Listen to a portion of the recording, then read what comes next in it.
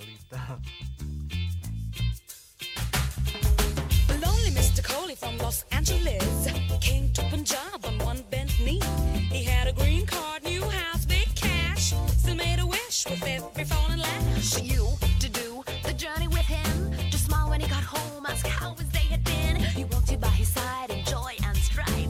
Poor Mr. Coley, he has no life without wife. No life without wife. Oh yeah, yeah, yeah, yeah, yeah. No life without wife. Oh yeah, yeah, yeah. Oh yeah, yeah, yeah.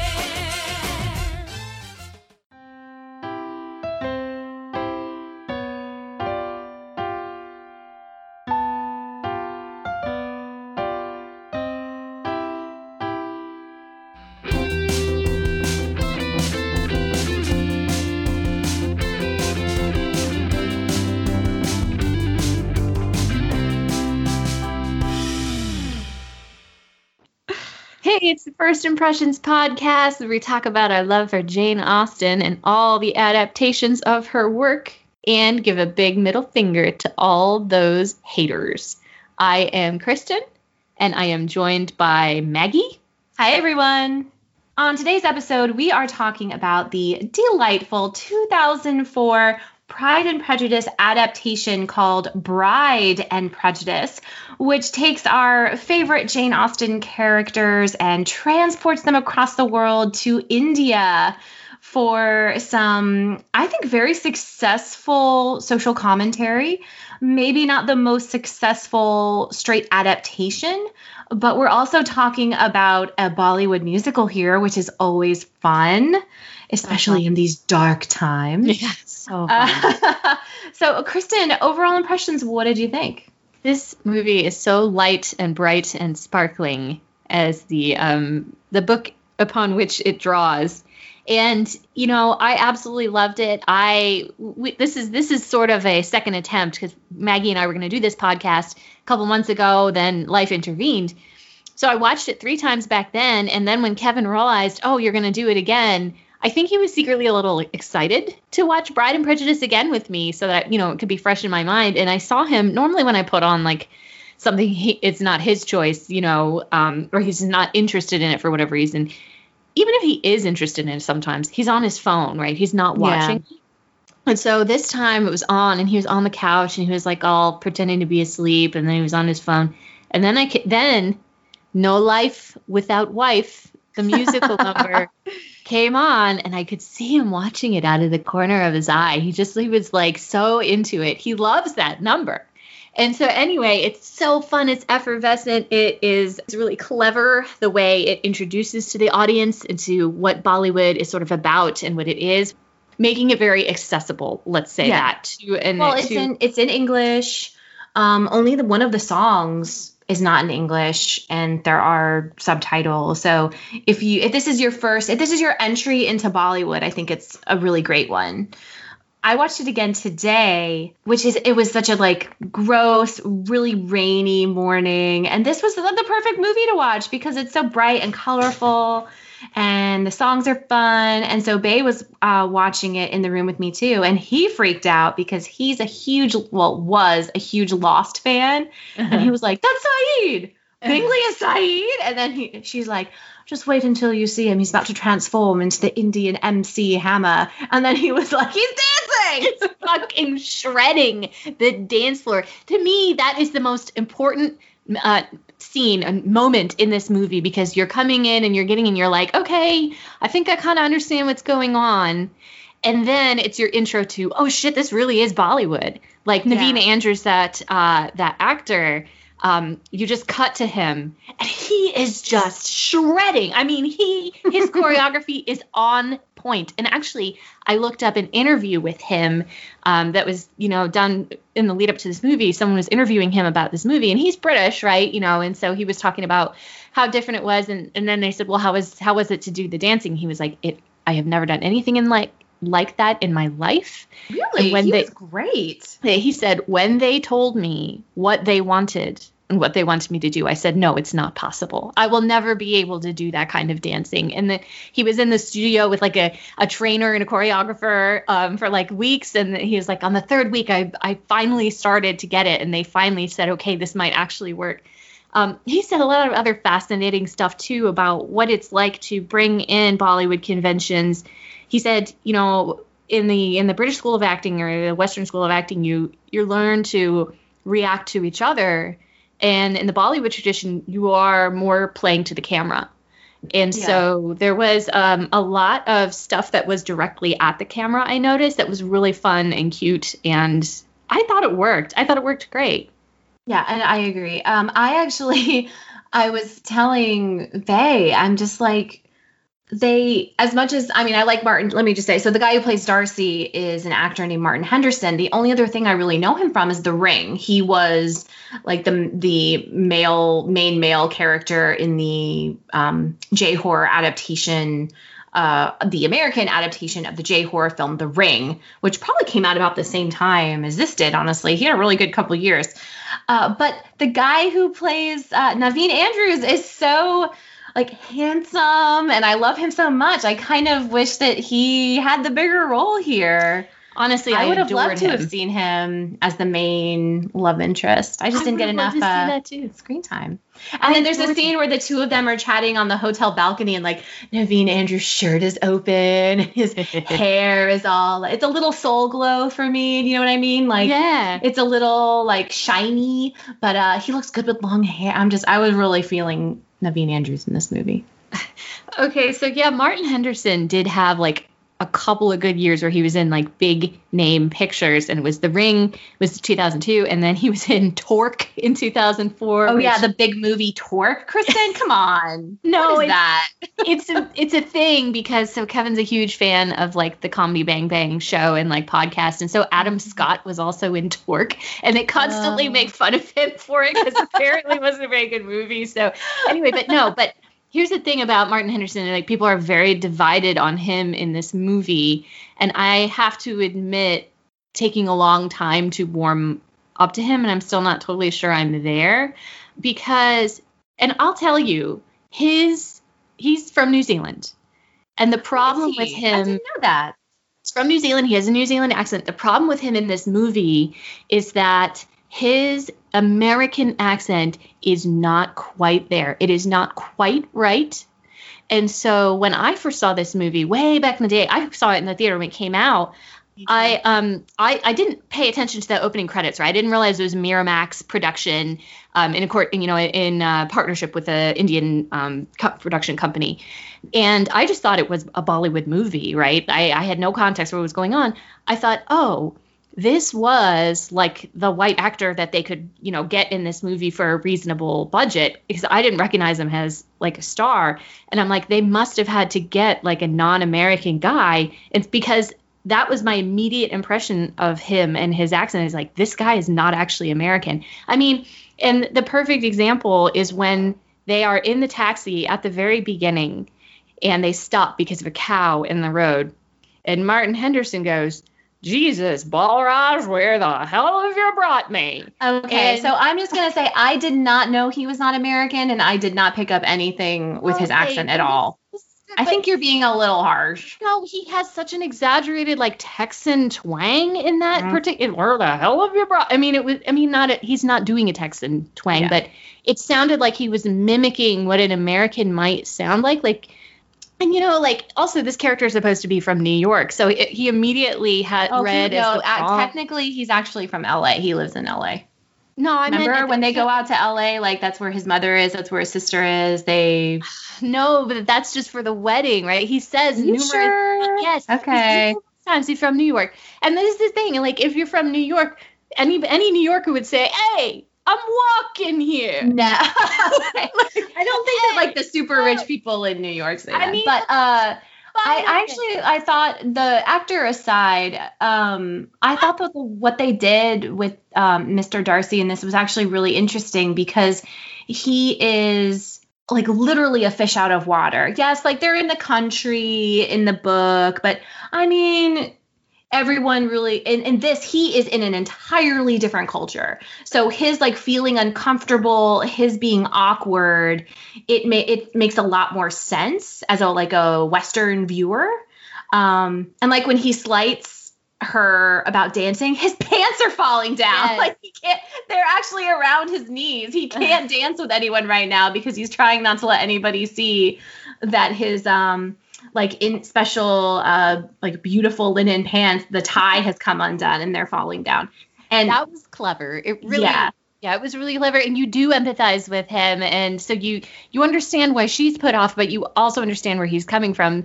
But I would say also that he's immediately unlikable because he is the caricature of a gauche American. Like, who would get off a plane in Amritsar and be like mad and like put off by the cows? And, you know, Kristen, like 75% of Americans. Especially not. Listen. Do you know how long that flight was? One of the reasons why I really like this movie is because it's very challenging as a white American to watch, because she always makes good points. And obviously, like, you're on Lizzie's side. She's your heroine. But I also really understand where he's coming from. And it challenges me and my views, where he's like, oh, God, I don't know. Like, there's no air conditioning here. The electricity keeps going out. There's no Wi-Fi at the hotel. Like, I don't know how everyone does this. And she's like, that's the best hotel in town. You're being an asshole. And it's like, you want to go to India, but you want to go to like a huge resort. You don't want to see real India. You don't want to see real Indians. And so to me, I'm like, I have those tendencies. I want to stay in a nice place when I travel. Is that an authentic experience? No. What is that saying about me? And so one of the reasons why I also really enjoy watching this is because it challenges the way that I think and the prejudices that I have.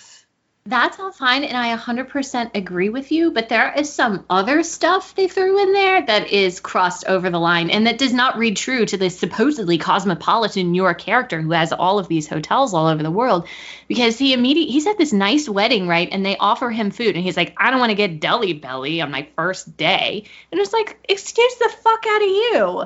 Like, okay, except like I want to give a shout out to another Indira Varma, who plays the Bingley Miss Bingley character, the sister, who everyone will probably recognize from Game of Thrones and or Rome, the HBO series. She was in both of those, and she says she looks at him at one point, and she is in the movie she is Indian, she is from England, but she goes, the only thing India is good for is losing weight, and I was like, damn. Damn, like she's just as snotty as he is about certain things, which I thought was interesting. It wasn't just like the white guy. They were feeding like off that. each other. Well, Yeah, like, for sure. Horace, it does say, like, don't be such a coconut, right? Like, Yeah. but this is also the point of the film, is about the Indian diaspora, I guess you say it, and the I guess kind of risk of getting farther away from those roots. And yeah, but let's go back to the thing with Goa. So what they do, not to jump too far ahead, but like in the film, they go with Darcy to see if they want to acquire this resort hotel in Goa. And here's what I thought was so meaningful about the relationship between Darcy and Lizzie in this movie, Darcy and Lolita in this movie, is that it's exactly as you said, that she calls him out on, you think this is India, this is not India. I'm staying in a resort hotel that he's considering buying in Goa. There's an important scene where they get there, and I missed it like the first 2 times I watched this movie. They get to the hotel, and they're immediately greeted with garlands, and they put something on their forehead, and it's clearly like a cultural greeting. But then they're at the resort with Ashanti, who's playing American-style music. They're just swimming, and they're just living in the lap of luxury. And so that's when Wickham comes on the scene. That's Johnny Wickham. Yes, endears you to him. Johnny Wickham comes on the scene right at that time, and he's like, this isn't the real India. He's on her wavelength. He's like, yeah, if you have money, you don't see the real India. It's almost a performative kind of thing to slot in with her views.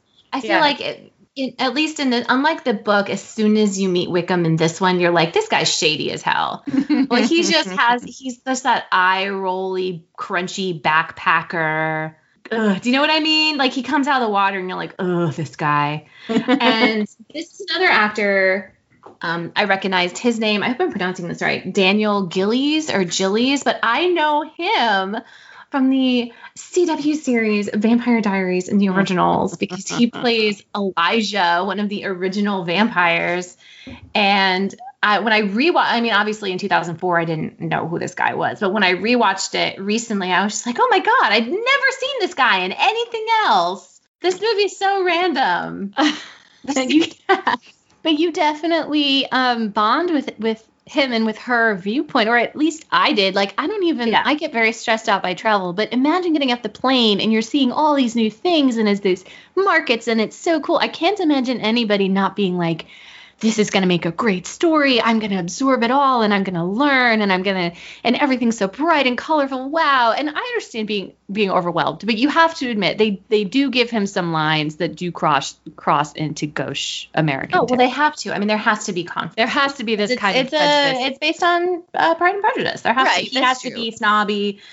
But she also has a chip on her shoulder as soon as she meets him. She twists a lot of his words. Yeah, like he's trying. He tries. He goes to her and he tries, and he says, "Oh, the guy getting married in the beginning. Oh, he wanted something simple. He asked his parents to arrange his marriage. He wanted something simple and traditional. And like to me, it is simple to just have someone tell you who you're going to marry." And that is the traditional way they've done it. It's not a slight on that woman's like intelligence or autonomy or anything like that. And Lolita immediately takes it as a personal like slight on herself. Like he thinks she must be the kind of wife that Coley Saab wants, like the deferential traditional wife. And he even says later in Goa, he's like, you're twisting my words. They explicitly, this character too, unfortunately, like, it's not that he's written badly. He has lines that are totally fine and meaningful and do convey what's going on. It's just that the actor, Martin Henderson, has almost been cast like a Ken doll. He's like so handsome that but he in a way that's sort of like a blank slate. Suck. And an energy suck. Yeah, I think that's his delivery doesn't have the courage of any convictions at all, and so you're left disliking him for a long time. Another difference is, I mean, again, I think we've talked about this with some other, maybe with the 1940s Pride and Prejudice. Like he kind of makes his interest in her known right away. He's definitely flirting. He definitely likes her. You can tell. I don't know if she can tell. She has a dream where she's marrying him right after she meets Wicca. And so clearly she's picking up on some of it. For me, if we could switch gears, if you don't mind a little bit. Sure, go I think this fails as an adaptation based on structure, which is fine because I actually don't think they wanted it to be an adaptation. I think it's inspired by is a better way to think about it. Can I just quickly interject? You're right. And there's I'm just trying to support your point here, not to change the subject. There's actually a interview with Gurinder. I believe I'm saying her name right. Shout out. It's an interview with her where she's like, we wanted to do this sort of Hollywood Bollywood mashup. And Pride and Prejudice is a familiar story. So everyone can sit back and not get lost and understand generally where the story is going and not get confused by the story as well as the new elements of filmmaking and storytelling that we're introducing. Right. So I think you're right that the primary thrust was not to tell a new tell the Pride and Prejudice story. It was to use it as a template. Yeah. And of course, this is something that I've talked about with adaptations before. For me, I know whether it's working or not structurally, depending on when the Lizzie character finds out certain information and when a proposal comes. And in this movie, it's an hour and a half into it. Yep. And there's only 20 minutes left in the movie. So clearly, like, we're doing more of your typical, I think, rom-com type of structure than you would an adaptation of Pride and Prejudice. Although I think you could argue that Pride and Prejudice might be the original rom-com. I don't know. I'm sure that someone's written a thesis or like some kind of paper on that before. But my point is, like the that's like starts the climax is when she finds out that he had broken up her sister and his best friend, their wedding, and she finds out that he might have a girlfriend, that his mother introduces her, this girl Anne, as his girlfriend, and so she feels betrayed because they've been dating, like actually just dating. Which is fun too. Like, I don't know, everything that they change I'm fine with because, it's a different type of movie. Well, you're absolutely right. And what struck me, even the first time, was how big and how long the musical numbers are at the beginning. And there's one that doesn't even advance the Pride and Prejudice story. It just takes you through the streets of Amritsar and talks about the wedding that's happening. And so you get to talk about, Ras Malai and the garlands and henna painting and, like an Indian wedding. And it's not even advancing the Pride and Prejudice story, but it's fantastic because it's introducing you to the Bollywood kind of settings, right? And even the absolute bop, No Life Without Wife, right, has like 5 verses. I mean, it really, they spend the time they need to do the musical numbers right. But then in the last third of the movie, they have a lot of plot to get through. And that's where it sort of loses steam and gets very confusing. And they're going from India to the UK, to the US, back to the UK, and you get very confused about where they are. And then there are these like, oh, the London Eye, they're in London. Now I get it, and so it doesn't necessarily work that way. But you've had such a good time up to that point, I guess I would say. So I like the musical numbers. My issue with the musical numbers is that I don't think the songs themselves are that good. Oh, I love them. I mean, No Life Without Wife. We were talking about this earlier, like it's a total earworm, but like to me, it's not that good a song. But I like the musical numbers because of what they tell you about characters or about the world we're in. So while the songs themselves, I'm like, well, this sounds like something that like I could have written in like 20 minutes or like someone recorded on their like synth keyboard or whatever. But like that's, they're telling you important information about who these people are and where they are. You were saying you have this long number in the town about the marriage. It's putting the importance of getting married in this culture. Like we understand that it is a huge deal. This entire town is involved when one person gets married. It's what people live for, right? Is to see your children married. So it's conveying important information to the audience, even if I'm just kind of like, okay. And financially for the whole town and for that family too, right? And they do give Mrs. Bakshi the lines about like, oh, old farm, new bills. And there is still that financial motive too. Yeah. Let me ask you a question. Because we talked about Martin Henderson as Darcy, but we haven't talked about Aishwarya. I heard the last name now is Bachchan, which I don't think it was when she made this. I don't think she was married yet. No. How do you think of her Lolita? I will start. I love her. I think that she's great. I mean, she's one of the biggest stars in the world. My only issue is she is also one of the most stunningly beautiful women in the world. So how do you make it believable that she is not like internationally famous? I guess is kind of what I'm going for. She's so stunning. Like she was Miss Universe. Do you want to know a thing I learned by reading a review of this movie, Roger Ebert's review of this movie in 2005? Aishwarya Rai, there is also a pronunciation guide, so I've pulled it up to see if I can learn. Let's just do a blanket apology. Aishwarya. We don't mean to be disrespectful. We are we're trying. We're coming at this from like, a Western lens, and we don't want to be rude or anything like that. And we're trying to. It's Aishwarya. Aishwarya Rai. Is it Ray or Rai? Well, I don't know. It doesn't say if it's Ray or Rai, but it says it's Aishwarya. She gained 20 pounds for this role. Yeah. I read that. You're looking at her and you're like, what? I can't process this. But I'm sure that she was a huge Bollywood star already, and I'm sure they have the same pressures or even more than like Hollywood actresses would about their appearance. But I specifically remember I read an interview with her where she said, I wanted this character to look I mean, from one of the most beautiful women in the world. I wanted her to look more like a real person would. Yes, and so even after that, she's still like the most beautiful person you've ever seen. In fact, the Roger Ebert review spends like paragraph after paragraph on how beautiful she is. He drools over he was her. a little It's a little creepy. bit uncomfortable. Yeah. But I also have to, this is a total right turn. Now that we're talking about the Ebert review, he makes a joke about how, she doesn't, Mr. Coley is not this great of a marriageable prospect. And he says, well, Harvey Weinstein was also in India at the time, so it wasn't the worst choice or something like that. Oh, and yeah. It like knocks you back. You're like, wait a second, everybody knew Weinstein was an asshole way back in 2005. Oh, yeah, no, everybody knew. And here's the thing. I remember I was watching this movie. I want to get back to her performance because I thought she was great. But this director, she also did Bend It Like Beckham, which is one of my favorite movies. And she I can't remember, what's the Blinded by the Light? Is that what? Yes. No, there's a new movie she did about Bruce Springsteen. Yeah. And a UK teenager, which I haven't seen yet, but they watched it on a plane and he cried like a baby. So that's promising.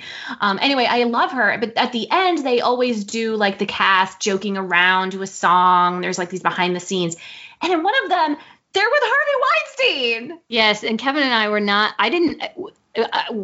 we were just sitting there and I was like, is that? And he's Yeah, like, I oh jumped my off the God. couch. And I was like, yeah, it's on here. Like Harvey Weinstein produced this movie. He was on set. And it just blew my mind because he's such rightfully a villain now and a horrible person. And you forget he was hugely powerful in Hollywood. So of course you would have a picture of yourself with Harvey Weinstein, right? Well, hopefully What a nobody. piece of shit he is. I mean, I haven't heard that Aishwarya was like hurt by him in any way, so I'm hoping that's not the case. But anyway, let's get back to her Honestly, performance.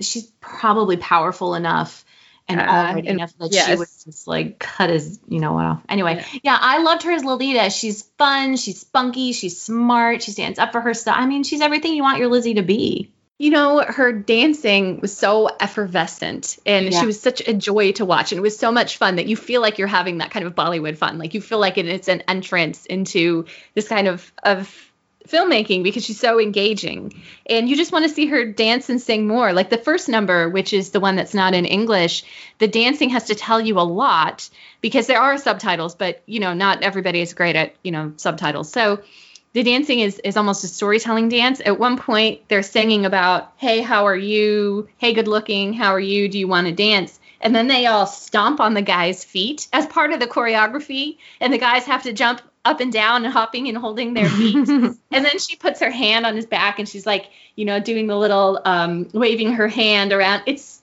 oh, my God, the dancing is so cute. I mean, she's just, you can't take your eyes off her. And of Not course, only because she's beautiful, because she's talented. The most gifable moment from this movie where she throws up her hand and stop and sassily shakes her head and the camera pulls back. It's so good. Yes. Yeah. It's one of my favorite moments. She's just like, bam. It's so good. We have to is it okay if we move to another character? Sure. We have to talk about Kohli Saab, the Mr. Collins character of this movie. He Very smart decisions with him, I thought. steals the entire show. He is absolutely hysterical. He's so good. But like you were saying, good decisions are made. He is also sympathetic and kind of cute. Go ahead and say what you were going to say. I was just going to do an impression of his laugh. Do I was it. going to go, it just made me cough. Yeah, he has this horrible laugh. He's very embarrassing, but he's also, it's because he's trying so hard, but we all, and again, we all know people like that. Yes, and it's the bragging about money, which is the connection to the Mr. Collins character, is bragging about money and status and his $900,000 home in the Valley that really, it puts you off as it should. But at the same time, it is this earnest, look at all I have to offer you. He really thinks she's going to be excited. And they did a cute thing where he marries Chandra, of course, the Charlotte Lucas character. And, they go back when they wind up later in Los Angeles for the big wedding. Chandra, the Charlotte Lucas character gets to talk about, I wasn't ready to wait for my prince. And he's nice, and they show him being nice to her, and so it's a much better outcome for her than the original Pride and Prejudice, where she just has to live with this stuck-up loser who loves to hear himself talk. Yeah. And she does, like, she has a beautiful home. She gets to live in Southern California. Although I do love that when they visit them, they're clearly like, it's new construction. It's just dirt. There's not even grass. Yes, I loved that detail. Yeah, that was really, but like, she has this beautiful home that she gets to be in charge of. I mean, I don't want to make any assumptions about like how much freedom or what like that she had back at home, but I mean, she was like, I love living here. Yeah. When she's saying like, I know you didn't think I'd be happy here, but I like him. He's nice to me, and I love living here. There's more for me. There was more of a like, well, you go, girl. Like, you make the decisions you want to make. This is very interesting because it brings in the sort of diaspora element of it. Did you notice in Lizzie's dream, after she meets Wickham, she dreams about herself, as it says in the song, being an overseas bride dressed in white. And what was hysterical about that, she's like running into this little English village, but the people walking around are wearing like traditional like German. So she like, I love that Lolita doesn't really distinguish European countries. They're just kind of like all one thing in her head. And I thought she's dreaming about Johnny Wickham, right? And it's supposed to be this little English town, but there's like weird continental Europe stuff. I don't know. I thought that was a really fun detail where she's just like, well, it's Europe. But that scene introduced so many questions for me culturally about what it meant if you lived in India to get married to someone in the UK. And the general consensus with the first marriage is that you're like moving on up in a sense. Yeah. But I was at the same time now having just learned so much about the culture in Amritsar and the Garba, for God's sake. I mean, I had no idea what one was. And now, I had to go look it up and like watching videos of it. It was just it was just fascinating, just because it was, different with the sticks and the choreography and everything. That was now I'm getting off on a tangent. What I wanted to say is when you get pulled into that world, you're immediately like, wait, why would anyone want to get married out of this? Why would I want to lose these incredibly fun roots where I'm connected with my family and connected with the community and get pulled out into LA? Because here's the thing. Here's a really important thing. When she goes to LA and Darcy starts to romance her and she's on his turf, like at Pemberley, and we see his side of the story, they do another musical number to show his culture. But what do? They can't do much, right? They show them, first of all, in a Mexican restaurant, and secondly, with a gospel choir, which are not white American cultural things. Because like in white American monoculture, we just don't have the fun things that are going on in Bollywood. It was really hard. They couldn't quite, and I'm like, why would you, I saw the movie Monsoon Wedding when I was really young. If you've ever seen that one, where it's just about an Indian wedding and you're drawn so far into the incredible fun tradition, and it's awesome, everything that's going on. You're so connected to the community. I definitely felt that so hard walking out of that theater thinking, I just move around in America every 2 years. I'm always far away from my family. What do we do culturally? We get together on the 4th of July and there's a flag cake, right? Like, what do we have? Where did we go so wrong as a culture? Yeah. Well, I think the director, her point is what you were saying, that it's, eye roll or not with the gospel choir, it's like the only black people in the whole movie. But it's like there is no monoculture. He was just, they also go to like these museums and they're just trying to show like how different American life is, I think, to compare. And she was like, I didn't think you'd bring me here to this like cheesy Mexican restaurant. That's fair. But had that character ever been in a place like that before? Probably not. she drank a margarita and was like, whoa, like clearly she'd never had a margarita before. So I think it was they were just trying to, in my opinion, draw a very clear distinction between where we were. In Southern California, like you would go to a Mexican restaurant. It's really good. Okay. I don't know about the gospel choir. It's like, okay, fine. I see where you're going. But I don't know. That part was a little eye-rolly for me too. They were like, we have to use the American musical tradition, but they were like, well, all white Americans have is like, all white Americans have our musical traditions that we have appropriated from others, including Black Americans. So, I mean, on that point, it does make sense. Maybe they should have done jazz instead. Also appropriation, right? So, Yeah. but anyway, I'm not people who are rolling their eyes right now thinking like, Kristen, why are you trying to be so woke? I mean, that's not exactly what I'm saying, but I am saying it's hard to get into the Bollywood and then think of transplanting Lolita away from that and away from her, family. But she does say in that song, I want to see the world. I want a man to see the world with. I mean, he takes her to the Grand Canyon. One of the points that's critical of this film is like, you don't understand why she's falling in love with Darcy. And what the most important moment is after they go to LA and they meet the Catherine de Bourgh character, right? Darcy's mother. His horrible He mother. has, at this point, decided not to buy that hotel in Goa that she accused him of just wanting the Disneyfied version of India in this sandal-style resort, right? He says, I didn't want to buy that hotel, and Lolita helped me make the decision. And she realizes that he no longer wants to consume India in that way. Yeah. And then the mother associates with that.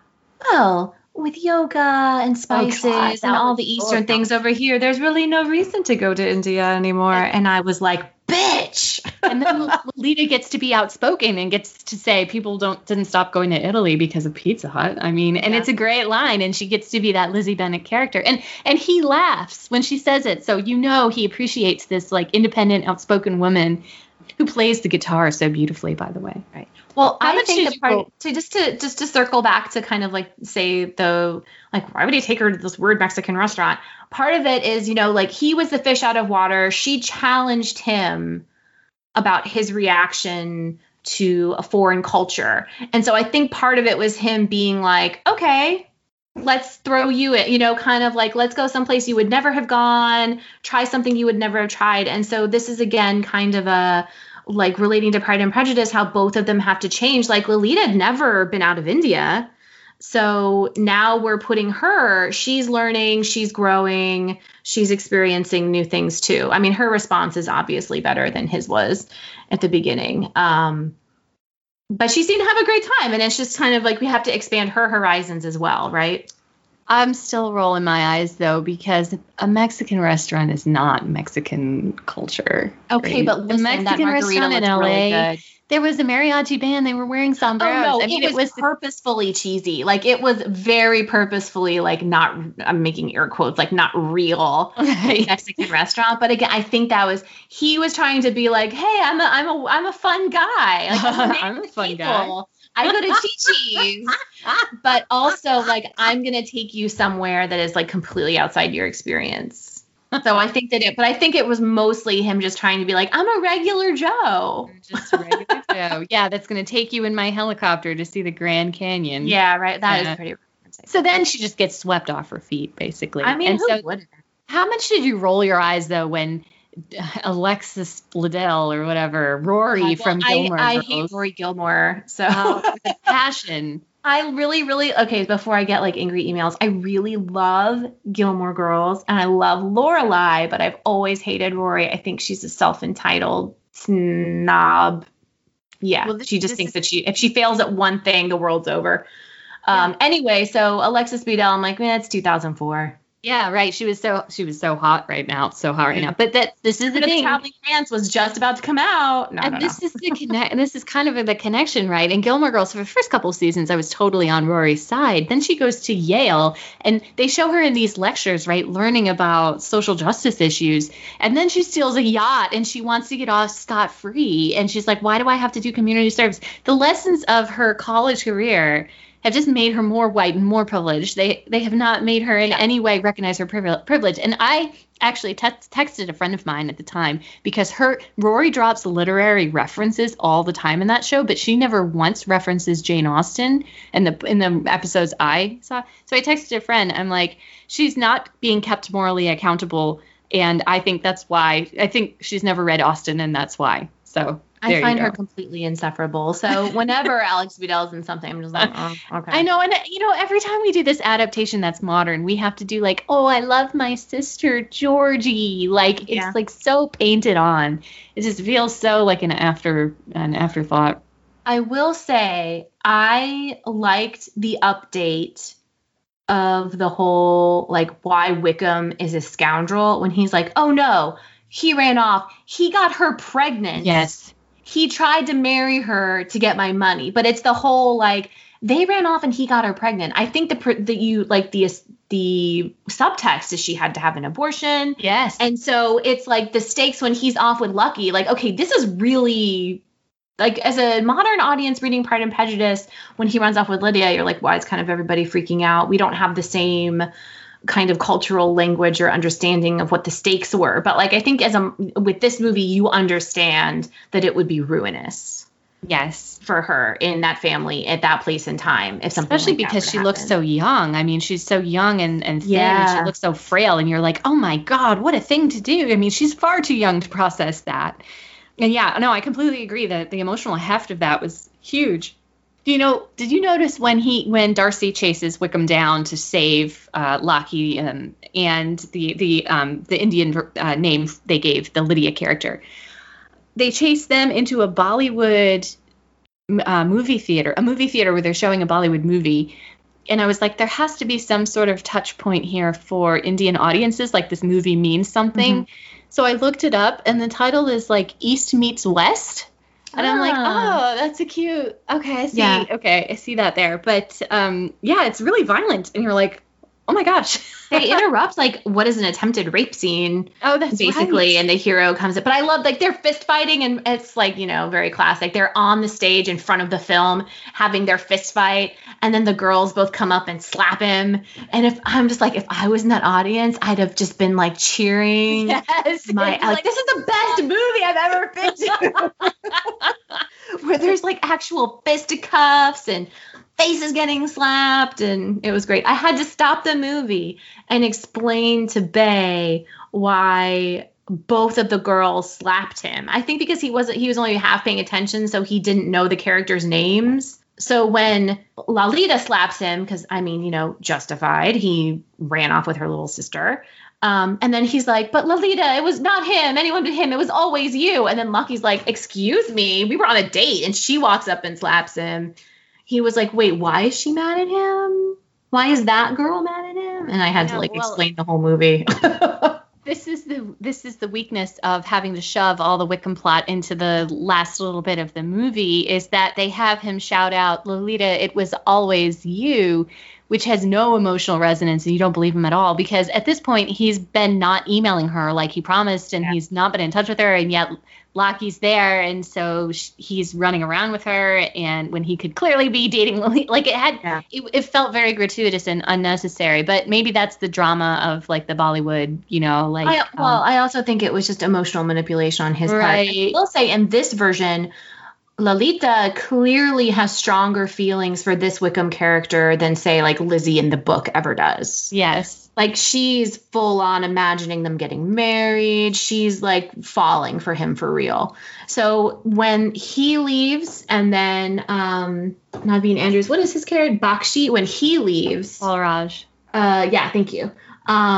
It's almost like Lalita is the one who's more devastated. But maybe just because she's our main character, we focus more on her than Jaya, the sister, the Jane character. But they definitely spend more time on Lalita being really sad and brokenhearted. For sure. And I love that the promise was, I'll email you. For like, everybody's waiting for these emails that don't come, because it calls back to like the Lalita says it's a global dating service, right? Like that's how this thing works nowadays. And I liked how they go to like the Hotmail, right? Like interface and like. But it was really hard back then if you were traveling. I remember when I was traveling in Europe, just in Europe, I mean, it seemed like he was going more exotic places, but you had to find an internet cafe. Like, we didn't all have a little computer in our pocket. So to stay in touch with people with email, it was more difficult for sure. But I mean, they clearly showed him he was emailing Locky. Yes. Instead of her. Like, instead it was of her. Very she was a much easier mark for just easy free sex, right? Yeah. I wanted to transition to talking about like everybody's performances so we don't like miss everybody. And what I wanted to say was with regard to him, I definitely empathized with the mother, the Mrs. Bennet character, Bakshi, not wanting to take this random ass guy into her house, where she has 4 unmarried daughters, and he's like some dirty hippie. and totally empathized with that. And then later he's all like in the house with them and getting all cozy and like getting into their emotions. And I don't know. He's so obviously like fake woke, I don't know. Yeah, he's also very clear. I mean, he's not. Like I said, as soon as you meet him, you're just like, this guy's not shady. Guy. There's no like kind of not a bait and switch, but there's no like plot twist where he's a bad guy. I feel like it's very clear from the get go that he's like not okay, guy. shady. Yeah. But I loved so many performances. I thought the mother was great. I love that she got to have this moment in the big first musical number where she wants all the attention on her. So she starts singing about and like doing this sexy dance. And then the Mr. Bennett character has to sort of usher her off the stairs. I love that guy. He also played the dad in Bend It Like Beckham, by the way. And I just really like, whenever I see him in anything, I really, really like him. Anupam Kher, I think is his name. I really enjoy him in everything. He's great. Have you seen Bend It Like Beckham, Kristen? I have. I loved it. Yeah, me too. I really like that movie. Yeah, so she was great. He was great. They had a good rapport together as Mr. and Mrs. Bennett. And I loved his dad jokes. I mean, he really does have a great rapport, like Lolita. Can we talk about the best part of this entire movie, which is the Cobra dance? The snake charmer dance. Oh my God. The Cobra dance. So good. Such an amazing piece of physical comedy by that actress who plays, I guess she's like the second youngest. I guess you would say they cut out Mary and put in Kitty. No, so she is supposed to be the Mary character. She's supposed to be Mary? Okay, so she's supposed to be like the Mary, but she does this hilarious dance when everyone is over at the house for dinner one night, and it's so good.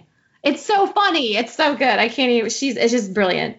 They her name is Maya Bakshi, and she's all about performing for everybody, which is like the Mary, like getting up in front of people and doing her terrible singing. Yes. Oh my God, the Cobra dance. And it's funny because you're watching it and you're like, this is awesome. And then, she's actually really good. And it's like cutting to everybody's faces and they're horrified, except for the mom who's like totally into it, right? But yeah, no, it was amazing. Her costume, her eye makeup, it was so good. Yeah, if you haven't seen this movie, you've got to watch it just for the Cobra dance if nothing else. Yeah, and it has the best LOL moment in the whole movie where she dramatically stops and the music cuts out. And everyone's like, oh, and they start clapping and then boom, the music starts again. And she like jumps up and starts doing it again. And it's so funny. It's so good. That girl is an MVP. Well, that's the scene too after that's over, because that's the Netherfield ball where everybody just embarrasses themselves to the absolute hilt. Basically, yeah. It's where they're all sitting around the coffee table and the Mrs. Bennett character is saying, oh, Balraj, you and Jaya will be so happy and you'll have no complaints on your wedding night. I mean, it is just the most brash insinuation of you're going to marry my daughter and we all think so and it's a done deal, and by the way I'm going to talk about your sex life, and it is so cringy. Like, how could she be so invested in getting her daughters married and then show her hand in this way? Of course it drove them away, but somehow it worked with the character. You could totally believe her saying that. I don't know, I guess I felt like they kind of downplayed the this family is super embarrassing angle a bit in this one. But the stuff they had was really fun. I don't know. I just really enjoy this movie. I remember I really enjoyed it in the theater. I've always had a great time when I watch this movie. To be honest, sometimes I will fast forward through some of the musical numbers. Oh, no. Yeah, but that's just me. I'm just impatient. I will say, too, we can't forget to say that, Pride and Prejudice works well when it's modernized into a society where you understand the push to get married. Yes. To a rich guy. And one of the other things Gurinder has said in interviews is, there is actually quite a strong correlation between what Indian mothers and, in this particular situation would want, right? Yeah, so that's just another way that Pride and Prejudice, has resonance even today in certain societies. I mean, every mother wants to get her daughter married off, right? Right.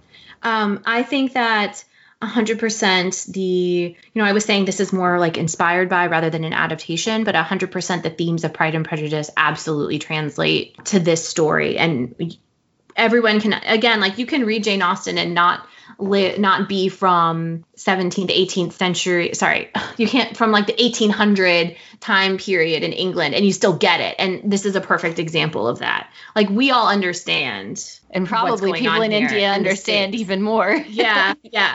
Like everyone gets the stakes here and we understand like the type of culture and what the importance of what's going on is. I feel like I didn't express that well. No, I think you know what I'm getting at. Yeah, it works. It all works. And yeah, I thought the Mary and Lydia characters were totally great. They were great dancers. They had great energy. They were very funny. All the comedy beats worked really well in this movie for me. Yeah, and we were talking about how the earwormy no life without wife, which is what one of the things that Mr. Collins' character busts out with. And so the daughters all have this really cute song and dance about it. But again, like while I may not think the song is like the best song in the world, those sisters are really close and they love each other. And you definitely get that. They all tease each other.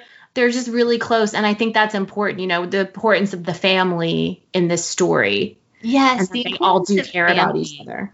Yes. And I think they actually care about each other more than in the novel. Yes, for sure. And that's what goes back to, I mean, they build this great relationships and then you're thinking, why would you want to marry away from this? And I have to admit, I felt that I lacked some of the cultural context and understanding for some of the lines and some of the things that were being said here, because I didn't know, as I said before, what does it mean to marry into the UK? Do some people think of that as, I don't know, they were imperialists, right? And no, nothing will ever make it right, and the implications will always be felt. And is there any weirdness around that? And then him being an American, Lolita and Darcy being an American, Lolita and Darcy have this exchange where where they're talking about the hotel in Goa, and she says, I thought we got rid of imperialists like you. And he goes, well, I'm American. And she goes, exactly. And so it's this burn. Yeah, pointing to America, obviously has its own imperialist or colonial manifest destiny. Like, hello. And this is the thing too, that was a slam. Like you were saying, it really challenges you and makes you question yourself and makes you snap to attention and think, I have to interrogate myself with this as well. But I get really complacent sometimes with India, thinking, we did so much shit as a nation, just identifying myself with being an American, right?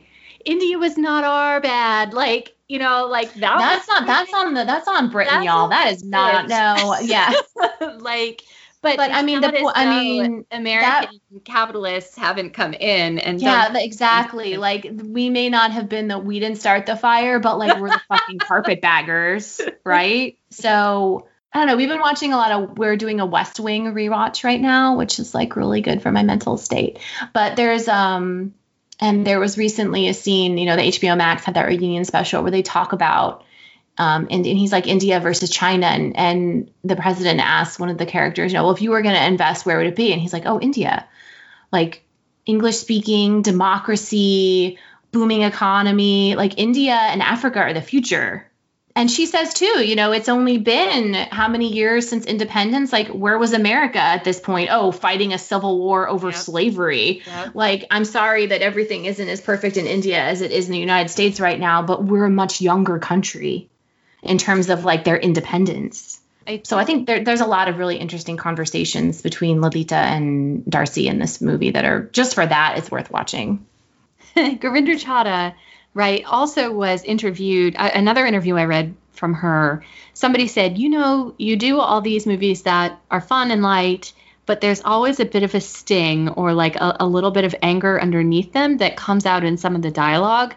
And she validated the interview and she's like, you're absolutely right. I do hope to challenge people a little bit. Like with that conversation, this movie sets out to skewer not only American attitudes and like, tourist attitudes towards India, but also, the way that you can get detached. Everybody's got a different angle on the, the money aspect and moving to America. And even Coley Saab says the girls over there have totally lost their roots. And then he has the best line. He's like, some of them have even become the lesbians.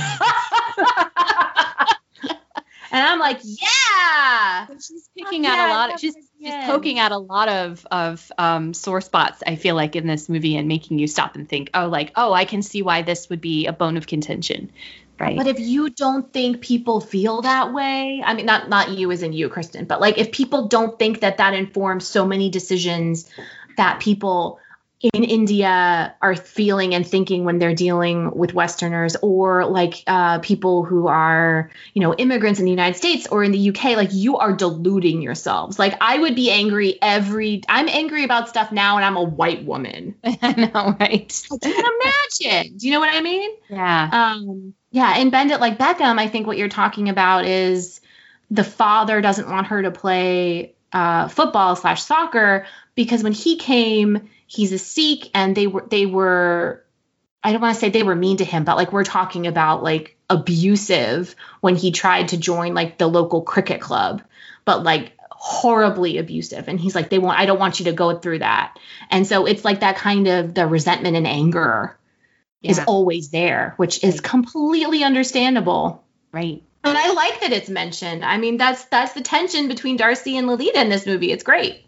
Yeah, they could have done a thing where they had a Indian Darcy. They could have just set this in India, and obviously that wasn't the point. The point was to merge Hollywood and Bollywood together. So they had to do this sort of cross-cultural. American dollars, right? Right. I did a lot of. I shouldn't bring this up. They always say like historical fiction novelists do like a ton of research and only 1% ever goes into their books, and don't do a research dump on your listeners. I was just going to say, like, Maggie and I were talking earlier today, and Kristen Kevin knows and I were the entire talking too. history of India now. Well, I was trying to understand, where these places are. I was trying to understand Goa versus Amritsar, because when at first she says, you think this is India, I thought she was slamming Goa as like not real India. And then I understood she was meaning she meant the resort. I thought. Yeah. Yes, she just meant the resort. But anyway, I was trying to understand that at first. And so I went and read all about Goa and found out that it was a Portuguese colony until 1961. It was ruled by Portugal. And Kevin and I were talking about, like, our world history just did not focus on all of these things going on with India. And I feel like when we get world history as Americans, everything's with the slant to what does this mean to America's foreign policy, right? Yeah. But yeah, there's fascinating stuff to know. Amritsar is a real place. The Golden Temple is real. It's actually the capital of Sikhism. And you can go and read about their struggle and everything in Punjab, and it's fascinating. So yeah, watch this movie and then take a look into the places that they're talking about, and you really, it's like you learn a lot. So I have a tangent which is not really related, so if you want to cut it out, but I have a Netflix recommendation. There's a show on Netflix called Rise of Empires: The Ottomans that Bay and I watched, and it's sort of like historical documentary meets Game of Thrones, because they have the historians being interviewed, but then they interject actual dramatic scenes and battle scenes and like there are actors and things like that. But it has a huge budget. But it is all about the Turkish Empire's siege of Constantinople in the 1400s. And it's like our minds were blown because we never cover this part of history. Like we all know about like the division of the Roman Empire, but we don't think about like Rome, the Roman Empire being around that late, right? Yeah. And we don't know who. Maybe if you studied it, great for you. But like, what average American knows anything about the fall when Constantinople actually became Istanbul, right, other than the song, or about the Ottoman Turkish Empire? And it's just this incredibly rich history, and we didn't know any of it. Yeah. And it's just like huge empires that I had, other than my like Crusades class or my like Roman history classes from years and years and years ago, had no idea of what was happening. And this movie, while also like featuring a bunch of white people and clearly being made in cooperation with Miramax, like you're saying, it's just the very tip of the iceberg of an entire history that we as Americans would not be aware of. Well, exactly, and I think it's important to note for people who don't remember, you were a history major. So for this to be like, what's that? I was a history major, yes. Yeah, she was a history major, but like, yeah, even in your undergraduate studies, this wasn't something that you dwelled on. I did not know.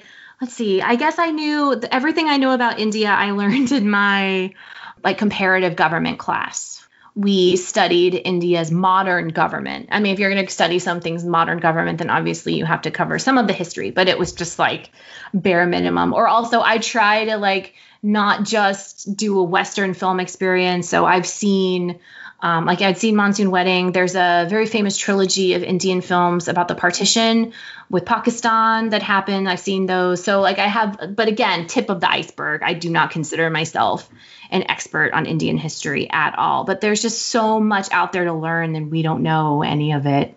It's very eye-opening. And again, this movie challenging your expectations and what you think you know of the world. So great all around. Thumbs up for fun. Thumbs up for that challenge, thumbs up for performances. And is there anybody else who's performed we got to talk about, or should we head on over to the Wheat Sheaf? We got most of the people. I would say, yeah, a thumbs up I would definitely recommend this movie. Like you said, it suffers structurally. The end is a little rushed and things start to drag a little around the middle, I think, when they're traveling. So it's not like a perfect film, but it's just really fun. Yeah, it doesn't really need good. to be a perfect film to be a good time, right? Yeah, I really enjoy it. So I'm really glad that we watched it and got to talk about it. Yeah, me too. Cool. Another one in the can. I feel like we need some kind of sound effect like I don't know. We did it. And now let's go down the lane to the Wheat Sheaf. To the Wheat Sheaf. We want to thank so much a couple of people who contacted us, including our new fan, Daisy, who would love to hear our opinions on Austenland, which is something I definitely Have we not done an episode of that? No, we have not done Austenland. Oh, we need to do that. Kristen and I saw that in the theater together back in the day. And that's still the only time I've seen it since then. Really? So I really need to I own it. I watch it all the time. It's been on, what is it, HBO or Stars? Those are the ones I have. It's been on there recently, so I've been watching it again. Okay, we had a message from Rachel, who found our podcast. She lives in Canada. Welcome, Rachel. We love our Canadian listeners. And she was talking to us about the Brontes and how long Austen's been a big part of her theatrical life, and just gave us a shout out about how much she was enjoying the podcast, which we are always happy to hear from people. Thank you so much. And we also had a message from our listener, Alicia, who sent us an article from the Smithsonian Magazine about a new edition of Pride and Prejudice. I am so excited about this new edition of Pride and Prejudice because it has the letters and someone has written the letters in handwriting. And so they're like reproduced as images. And so I can't wait to feel how that feels to read them that way.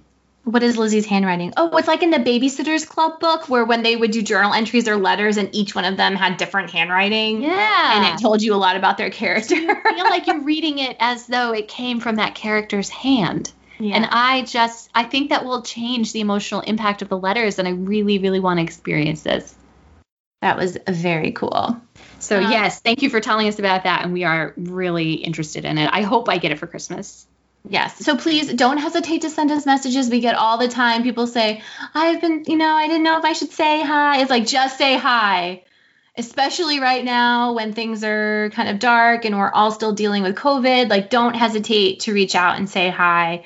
And I personally want to thank everyone for bearing with us. We've had 2 kind of close together hiatuses recently. 1, because I was so sick from being pregnant, and 2, because we're coming up to the United States presidential election, and Kristen, bless her heart, donated a lot of her time to getting out the vote and working on efforts with that. And so we just really appreciate your patience with us this year. I know it's been a tough year for everybody in the world, literally. Yes, it has. So thank you again for your patience. Okay, what else do you want to talk about? Let's talk about, what are we going to do next, Kristen? What do you want to talk about? What? Because it will be December, because this is November 1st that we're recording this. So the next one we'll record will be, a couple weeks, maybe early December. We could do Bridget Jones' Diary, which is a Christmas movie. Oh, that's very tangentially related to Jane Austen, though. We could do. It is fun. It is fun. So I'm like torn because it's fun, and we could have fun talking about it. I think that you're right. We should, because everybody talks about Bridget Jones' Diary when they talk about modern Austen adaptations these days. Also, any excuse to look at Colin Firth. Any excuse to watch that movie again. It's one of my favorite movies. I've probably seen it 25 times. Aw, you're adorable. I do also eventually want to get to Pride and Prejudice and Popcorn, though. Would love to read that. We have to do Austenland. We have to do the Sense and Sensibility multi-episode Andrew Davies adaptation, because we've never done that. Yes. We've also never done. We should talk about an actual novel again. Probably at some point. Yeah. So Pride, Prejudice, and Popcorn. We have to do Camp Austen. I have a book called A Fine Brush on Ivory. And we could also do, which was recommended to me, which sounds fascinating. I forget the author's name, but we could also do like Jane Austen, Life in Small Things. There are so many books we could read. Yeah. And just to give you guys a peek behind the curtain, in January, Kristen sends me an email with like, here's a list of all the topics that I'd like to talk about this year, basically one a month. Let me know what you think about the order, if you're okay with these, if you want to change anything. And then basically by February, that has been completely out the window. Totally out the window. Completely destroyed. So it's like, that's just because 2020 was like that for everyone, but it is incredibly surprising how quickly off the rails the plan went this year. Is it incredibly surprising? I was very surprised. It just makes me laugh. I don't know. I'm sorry. I know. I'm sure that you worked really hard on doing that, and then I just felt so bad because it just immediately got derailed. It definitely immediately, I'm sure there were reasons. I mean, sometimes you just don't want to engage with like challenging material. And then I think we were like on a kick of Pride and Prejudice adaptations. And so we just, but the thing is, the only reason I did this was I didn't want us to be sitting around being like, what should we do next? I don't know. What do you want to do? I don't know. What do you want to do? Authors reach out and are like, I'd love to talk to you. Or a listener will be like, hey, what about this? And so new things come in like, oh yeah, we definitely need to do that. Yes. So it's not always just because like our lives explode. It's just that people have really interesting, cool things that we hadn't thought about. Right. And we do have authors reach out all the time. And I just, if we were more frequent podcasters, we would totally do something with more people, but just because we're so infrequent, we just don't have the volume to do like everybody who reaches out to us. But we like certainly wish them the best. It's not like we're like too good for you or anything, or like it's just that we just don't have our shit together with. Well, personally, I don't want to be a corporate shill. Right. Well, I was expressing this to you earlier, like the one author interview we did with Natalie Jenner. She's a traditionally published author. And I actually felt kind of bad about that because we have a lot of indie and self-published authors reach out. And I don't want to say that I value traditional publishing more than indie publishing. It was more that the premise of her book was exactly what this podcast was about. And so I was like, I was just really intrigued for that reason. It was not a diss on anyone else. It was not like saying like, like at a certain point, there's just too much to do. But in fact, Laurel Ann suggested that we do like an indie Jaff authors panel at some point, which I would love to do that. Yeah, that would be really fun. Okay, Kristen, put it on the 2021. Okay. And we'll see how long it And it will never happen. No, if I put it on the 2021 calendar, it'll never happen. We will probably have to go on another hiatus around like March time because I'll have some stuff going on in my life, mainly the arrival of our soon-to-be co-host. That's right. So we got to get Yes, we got to do the hard ones. I think that's an argument for doing the hard ones, meaning the ones that will require a time investment. Probably get those out of the way. So we probably do have to do that Sense and Sensibility miniseries. Although, what am I going to watch at like 2 a.m. during all those late night feedings? We'll figure it out. Maybe, I mean, you might get to the point in your life where you can't do the podcast for a little while. And that's totally okay. I mean, that's totally okay. And, you know, the podcast is about joy and fun. It's not about hard work and pushing things out of our life in order to Yeah, but attend let's to be it. honest, I don't really do a lot of hard work for the podcast. You do all the hard work, so I will be good to go. How dare you already be trying to replace me? No, I'm not. How dare Well, you. I was glad that you asked for the hiatus when you were so ill. And then I felt kind of silly in retrospect. I was telling Kevin, I was like, a couple of those Sense and Sensibility episodes that we did when I first moved to Boise, I was like really dragging, like I was like depressed. I was like not doing well. And I was like, maybe, you know, like I didn't realize I could say that I wanted to go on a hiatus. Yes. Oh my gosh. I'm like pushing through. I hope those episodes are okay. I haven't listened to them again, but I'm sorry if they were Sense and lackluster. Sensibility again. That's what I'm getting from. No, I'm kidding. I think that especially this year, there's so many things that you can't ask for a hiatus for that Yes. people are very understanding when there are things that you can, and you should not hesitate to do so when you need it. And maybe that's a piece of wisdom I can impart to our listeners. As I've gotten older, I have learned the value of saying no. Yeah. I've always considered myself like a big overachiever, very energetic. I try to do everything for everyone all the time. I feel guilty if people ask me to do something and I can't do it. But as I've gotten older, I've realized that sometimes you just need to be like, I don't have the emotional bandwidth or the physical bandwidth Right. to handle that. And that's okay. Yeah. And all of our listeners are wonderful and they understand, and we love them for it. Yes, we really do appreciate you. Thank you. And on that note, Kristen, We have delighted you long enough. bye. Bye.